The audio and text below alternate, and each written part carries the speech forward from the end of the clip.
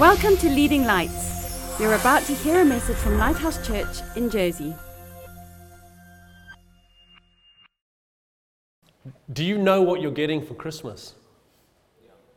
You do know. I'm sure that most of you are thinking about it. And the thing about Christmas is it's supposed to be a surprise, isn't it?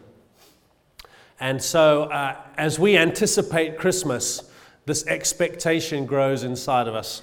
And I can guarantee that in 7 days' time, next Sunday morning, when we wake up and we rush off to the Christmas tree or wherever we have our Christmas gifts, there are 3 emotions that are going to be experienced amongst us, right? Because I know we spend a lot of time shopping and it's a lot about gifts. And if you're like me, when I buy gifts, I really try and get gifts that I know that people are going to love. Do you know what I'm trying to say? I don't do it as a matter of just getting it out of the way. And it's a real bummer for me if I get it wrong. And I realize that people who receive their gifts weren't terribly thrilled about it. So that means if you ever get a gift from me, you have to smile and look enthusiastic about it. But the point that I wanted to make this morning as we get going is that when it comes to unwrapping our gifts, there are going to be 3 reactions, okay? And I just know that you have experienced all of these reactions at one Christmas or another. The first one is a gift is going to be opened and a severe sense of disappointment is going to come over you. Either you've experienced this at some point or you will. You know what it feels like, hey? You've had this expectation growing inside of you for something and you open the wrapping. Now you're stuck because inside your heart has like a balloon that's the knot has been untied and it's just going, but you don't want to let it come out on your face. If you're me, it's really difficult to hide how you feel inside. Some of us, though, are awesome at it, and we'll smile and we'll look enthusiastic, but inside we'll be like, this is rubbish. Okay? Those who are laughing are the honest ones. Okay? Those who aren't laughing will be like, oh no, I'm always happy. Then there's the second group. Right? You haven't really thought about it too much. And so there are those gifts that when you open the wrapping and you look at the gift, you just feel like ambivalent. Do you know what I mean? It's like, I don't really know what to feel. Some of us are thinking, what on earth is this? Why am I being given this? What does this mean? Some of us now are starting to read meaning into this strange gift that we've received. We're starting to read things between the lines that were never intended. We just are confused, okay? So we're not disappointed, we're not elated, we're just like, nah. Have you ever had a gift like that? Go on, put your hand up, you liars. Okay. And then some of us are going to open the gift and we are going to explode with excitement. Because we have been longing for this thing and we are so delighted that we got the thing that we've been hoping for. Does anybody fall into that category for next week? This is what we want, right? We want to be delighted. Yes? Yes. Thank you very much. We're all here. We're all participating today. Those are the 3 areas. Disappointed, like smiling on the outside, crying on the inside. Ambivalent, I'm not really bothered. And others will be like, man, this is the best Christmas ever. Well, the first Christmas, the one that we're going to read about today when Jesus came, was very similar in terms of reactions. You know, the passage that we're going to read today is a prophecy about Jesus coming that happened 700 years before Jesus actually came. 700 years before, Isaiah had prophesied about Jesus coming, and there was so much in his prophecy that would give people a clue about what Jesus was going to be like, right? And yet, on that day, people fell into three groups. Again, very similar to the ones that I've been describing to you. Those who had their own ideas about what they wanted Jesus to be, right? Who had been expecting this great king, a conquering king, who was going to come and liberate the people of Israel from the clutches of the Romans. He was going to ride into town and set everybody free and be this awesome dude. And people were going to be happy, and all their problems were going to be fixed, and they could get on with their lives. Well, when Jesus arrived for these people, they were disappointed. Because what on earth is the use of a baby? Okay? They're thinking, do you know what I want for Christmas? I want to be free from the tyranny of these Roman people. I don't want my life to be hard anymore. I want things to go smoothly. I need someone to fix it. Jesus is the guy. They talked about him to come, and the prophecy said, la la la la la, and then he arrived, and they were like, this is not my plan. This is not what I was expecting. Then there's the second group of people. Whilst there have been prophecies for 700 years, they were clueless. They were uninformed. They may have heard a story or two, but they'd paid no attention to it. So Jesus arrives, and they're like, it's another kid, awesome, little boy, sweet. And then they just carried on about their business. They were maybe confused. What's all the excitement about? Why are you guys so bent out of shape? It's a baby. Yay. And then there was the third group of people who had understood the prophecies, who had been anticipating the coming of Jesus.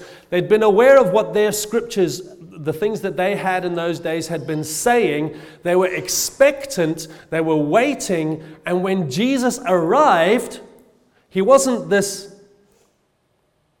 baby or this, he's all right. He was Emmanuel. Do you know what the word Emmanuel, the name Emmanuel means? It means God with us. They realized that this baby who had been prophesied about 700 years ago had finally arrived. Messiah had come, Emmanuel, with us. They were excited. And you can read the biblical accounts and you'll hear and you'll see the different characters in the nativity story, as it were, and you can see the enthusiasm and the excitement and the awe and wonder on this third group of people. Well, I want us to understand today, my goal really,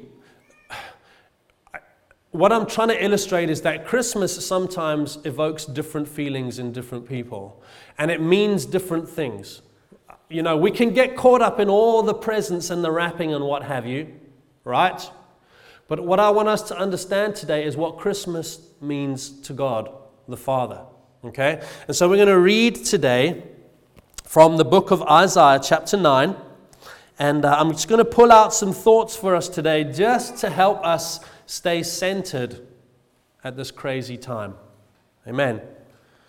Isaiah chapter 9 verse 2 says, "The people walking in darkness have seen a great light." Now, when it says great light, it's not saying like 10 times the size of the sun in the sky. Wow. They're talking about a significant light. Does that make sense? A great light, a truly significant light. It's not talking about the size of the light, it's talking about the value of the light. "On those living in the land of deep darkness, a light has dawned." Last week, I'm just going to leave it there for a few moments. Last week, the theme of our carol service was this idea, arise and shine, for your light has come. And in a few of the videos, I talked about this idea that darkness is a physical reality in our world, but it's also a spiritual reality. And I talked about how darkness is not a thing, it's the absence of a thing, it's the absence of light. Yes? And that applies in the physical realm and in the spiritual realm. And so when Isaiah is talking about people walking in darkness, he is talking in a spiritual sense. This idea that we are the blind leading the blind, trying to find our way in a dark world where sick people can't heal sick people. You know, where blind people can't lead blind people. How we're all in this dark black soup of sin, if that makes sense. And when Isaiah says this great darkness, those living in the land of deep darkness, a light has dawned. This idea that hope, like a match, a spiritual match, in this vast darkness that we were existing as humanity, was lit. And if you imagine this image of dawn, you know when it's dark, right? It doesn't suddenly go bright, like midday bright. Amen? We start to see on the sky, amidst all the darkness, a light starting to build. Yeah? That's the first light. And then at some point, the sun breaks its face above the horizon. And there's this growing light. Yes? Jesus' coming, in effect, was like the break of dawn. And we'll understand how, as his life is lived, that light got brighter and brighter. Anyway, I'm getting ahead of myself. Let's carry on reading from verse 6. This is what Isaiah said. And there's a clue in what Jesus would be like in what he said here. For to us a child is born, and to us a son is given. And the government will be on his shoulders, and he will be called Wonderful Counselor, Mighty God, Everlasting Father, Prince of Peace. Of the greatness of his government and peace, Isaiah said, there will be no end.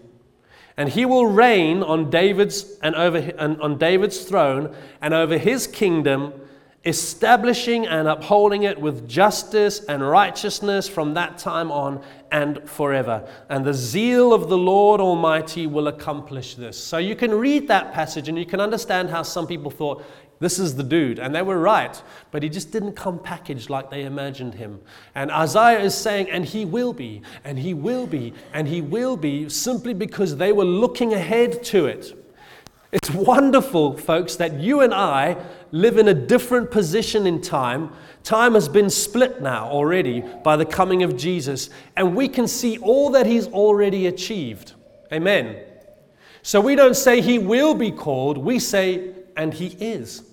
Because he's come and he's grown up and he's died on the cross and he's achieved all that he was destined to do in his life on the earth.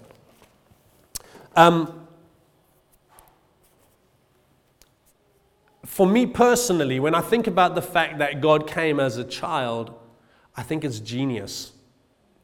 For some people, it was like the most disappointing news ever. But there was a reason why Jesus was born and came as a child. And I think it'll become clearer for all of us today.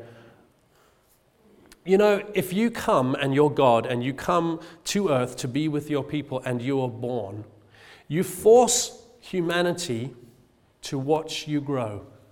You force humanity to see you live your life. You force humanity to be around you while this is all happening. They see your development. They see your story. And they relate to you. Can you see the reason here? Now, I'm saying this because there's a serious danger. And I can put my hand up today and I can own up to falling into this trap. And the danger is that Jesus becomes for us like a magic genie. You know where we go and get the lamp out the cupboard, give it a bit of a rub, and he pops out. And we say, Genie, I want you to fix all my problems today. He fixes all our problems and we say, thank you very much. You can go back into your lamp now. Okay? And this is the danger. If Jesus had rode into town as this conquering king, we might have thought, he's fixed all of our problems and we'll just carry on with our lives. But that wasn't the point of Jesus coming, or God coming in the form of Jesus. The point that God was trying to achieve in the coming of Jesus is that we would relate. And this is the thing that's so important for us at this time of year, to remember what's really, really, really important. You know, sometimes you might get a gift on Christmas Day and you are so disappointed that it affects your relationships. Amen. And inside, something even may have felt like it died and a relationship was affected. And I think to myself, that's not how it was supposed to be. You know, it's not about the stuff, is it? It's about the people that we're with. But we can so easily get caught up in the stuff and forget what's important. What's important at Christmas is not our magic genie, but the person who is Jesus, who put aside his glory to humble himself, to be wrapped in humanity as a baby in a filthy manger where animals eat, right? A man who wants to grow up amongst us and interact with us and relate with us on a daily basis. Amen. That's why Jesus came as a baby, not a conquering king. The Bible talks about in verse 6, I believe, it says, the government will be on his shoulders, and he will rule and have dominion. I would not want to be a president. I would not want to be a prime minister of any nation. It's crazy what's going on right now in the world, and the kind of people who are getting a platform to lead nations. It's ridiculous. Okay? But it's a reality of the fact that God never intended for us to be ruled by earthly kings. Because it's an impossible job. It doesn't matter who you are, or how qualified you are, or how presidential or prime ministerial you might be. You are a human being, and you are limited, and you will make some people super happy, and you will infuriate other people. Some people will think you are the best thing since sliced bread. Some people will think you're the devil. Okay? The government was supposed to be on the shoulders of Jesus. He is the only one fit to rule us as his people. You know, if you look in the book of 1 Samuel chapter 8, the people come to the prophet Samuel and they infuriate him because they say, give us an earthly king. Give us an earthly king. And Samuel goes to God and tells God what the people are saying, and God says, let them have what they want. Can I just leave it there as to say that we have hope, folks, as the people of God, because we have the real king. Amen. We have the real king who has real power, who has real wisdom, and we'll talk about that in a few moments. Those are my opening thoughts for you this morning. So, here's what I've called the message this morning, God's gift. Because I want us today to understand actually what God is giving us. It's important for us to be aware of what we have wrapped up in the face and the skin and the body of the Jesus that we know. Amen? God's gift to us. What does his gift mean to us today? Because his greatest gift for us is his presence with us right now in this moment. Isaiah describes 4 names which I think are so helpful for us today in terms of the way that God wants us to relate to Jesus. Remember, it's not a genie, it's a relationship. Verse 6, Isaiah says, and he will be called Wonderful Counselor. That's the first one I want us to look at today. who and where do you go for your advice and your wisdom in life? If you're going to a human being, there are some seriously clever ones out there, full of wisdom, but they are limited. Yes? Some of us go wise places for our guidance. Some of us go seriously crazy places, and we consider the counsel of really unhelpful things and people. My advice to you today, folks, is if you want wise counsel, if you want wisdom, real wisdom about any decision that you're going to make in life, Jesus is the place to go. Amen. Those words, wonderful counselor, describe an extraordinary advisor. It's about a relationship.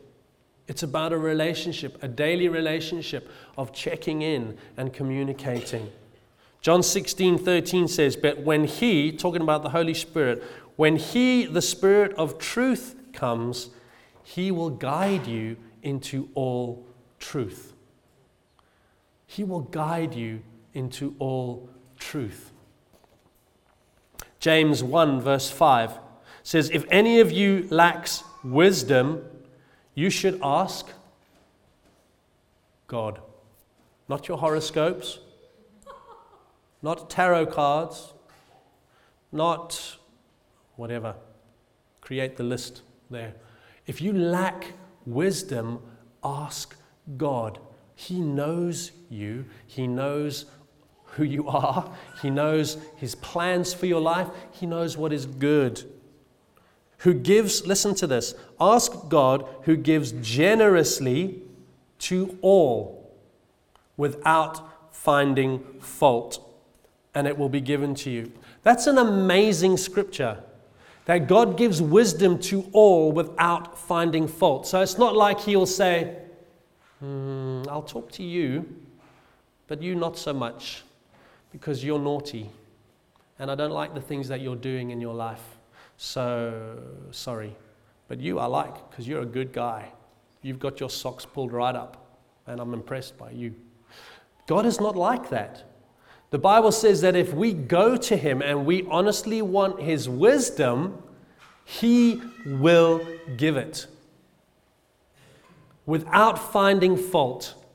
Without finding fault. So this Christmas, let's go to Jesus, God's best gift to us, and seek His wisdom. Amen. The next name that's given for Jesus is Mighty God. The Bible talks about how some trust in horses, some trust in chariots. This idea that we put our trust in man to set us free and to set us up in life, it's a stumbling block. Amen.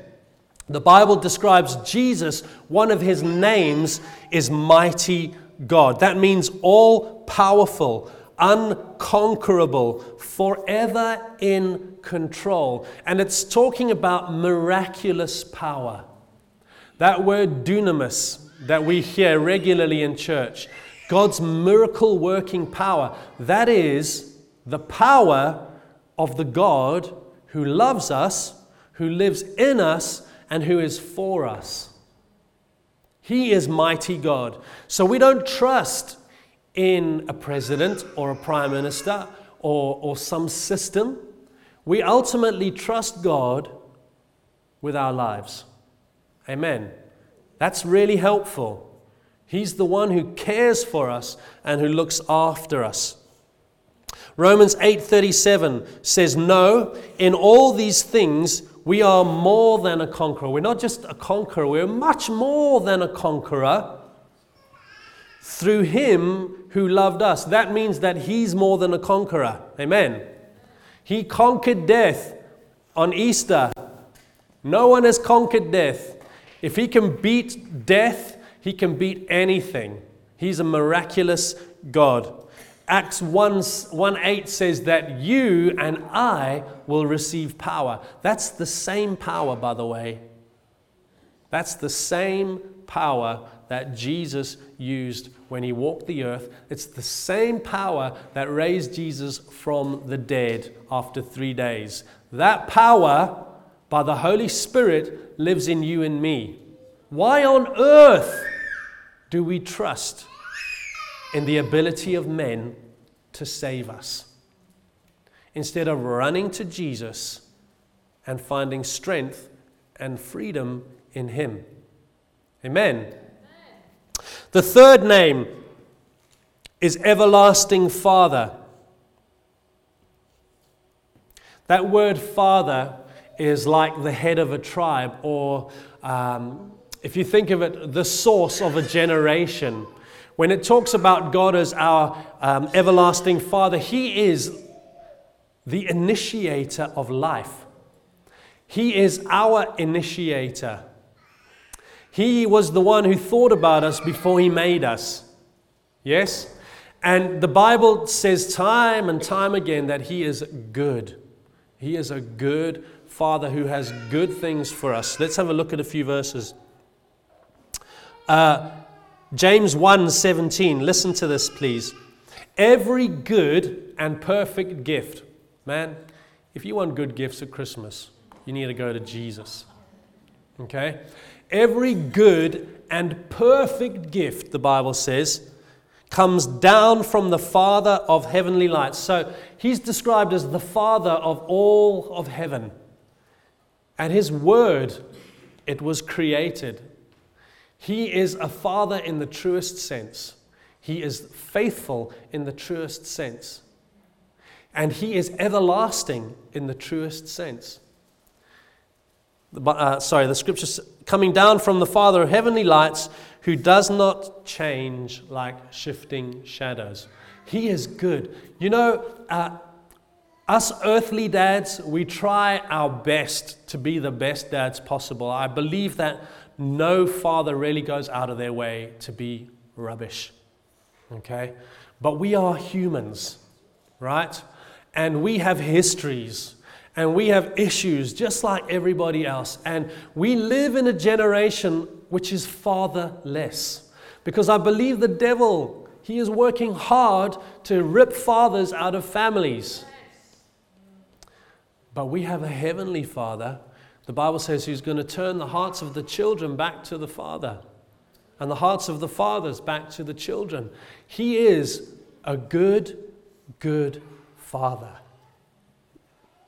If you didn't have a good father, don't let your experience define the way that you relate to God, because he is another story altogether, and he is the Father that you've been looking for all of your life. He's perfect. He's on your side, and he's done everything to achieve the best for you in this life. He wants to be with you for eternity. That's how much he loves you. He's not absent. He's not delinquent. He's not asleep and unaware. He knows every hair on your head. He loves you. And this Christmas, I'm trusting that even us will be able to relate even better to Jesus as everlasting Father.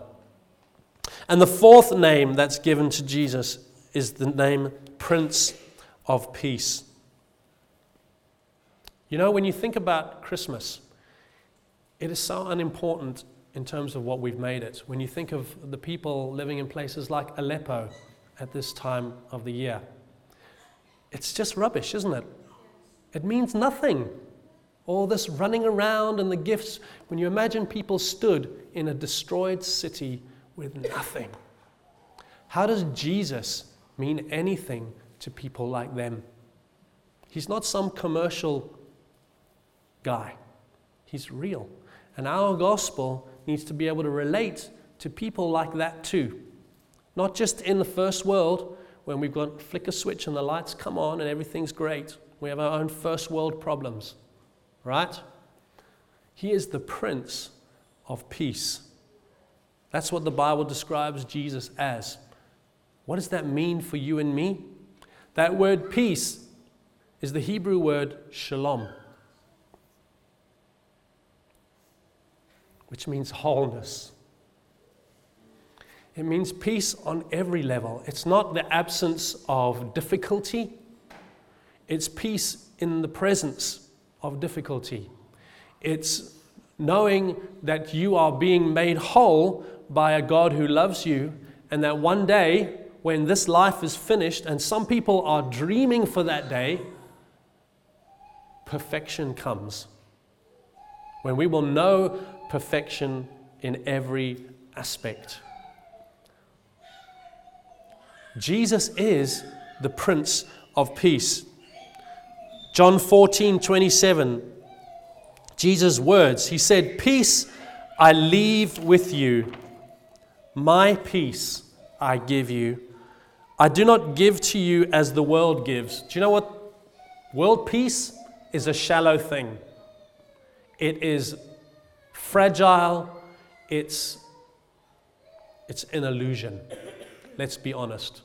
We can strive for world peace, but without God, it'll never happen. I do not give as the world gives, Jesus says. Do not let your hearts be troubled and do not be afraid. How is it possible that in the midst of all the difficulties of life, Jesus can expect our hearts to not be troubled and not be afraid?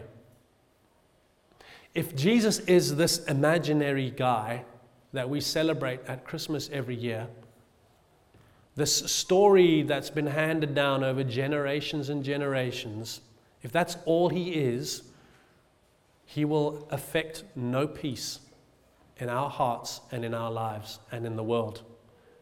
But if he was born on that first Christmas day, let's just call it that, and if he grew up amongst us, and if he walked like we walked, and he related to us, and if he lived and died for us, and if he came by his Spirit to live in us, always to never leave us or forsake us, if his power lives in us and is regenerating us from the inside out, then it is possible to know peace in the midst of trouble and strife and all that this world has to offer. And that's what Christmas offers us. That's God's gift to us in this season. His wonderful counsel. He's so wise and kind that he would even impart any to us. He is so mighty that even his words speak the planets into being. He is the Father of life, who lives forever, who is your creator, who is your designer, who is passionately in love with you, and who runs to you every day of your life. And number 4, he is the Prince of Peace. One day when he comes and returns, there will be an end to all strife that we can ever experience in this life. But until that day comes, we still can know his peace if we run to him. Amen. And so that's my challenge for us today. Please don't let Christmas become about the gifts or the hands. Let it be about the giver. Amen. Let it be about the people in your family, your friends.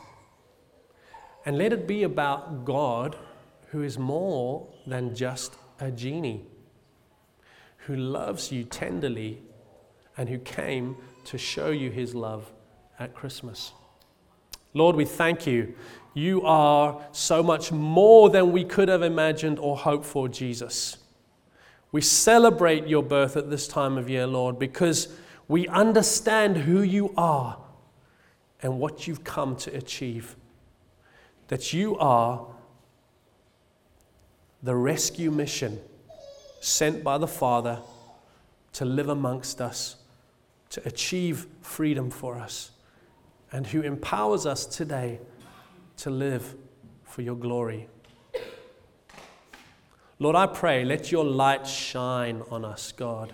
As Simeon declared you were in the book of Luke, Lord, you are a light for revelation to the Gentiles. And I pray, God, that by your Spirit, you would help us to become more and more aware to the light of Jesus in the earth and in our lives. And that your light would shine on us, Lord Jesus, and that we would reflect your light back into the world. And that we would take hope to those who are hopeless and life to those who are lifeless, Lord. We love you, Lord. Give you all the glory, Jesus. Amen. Amen. Thanks for listening. Please visit leadinglightsnetwork.com for more resources and subscribe to our podcast on iTunes. Please consider supporting this ministry financially by making a donation on the giving page of leadinglightsnetwork.com or lighthousejersey.com.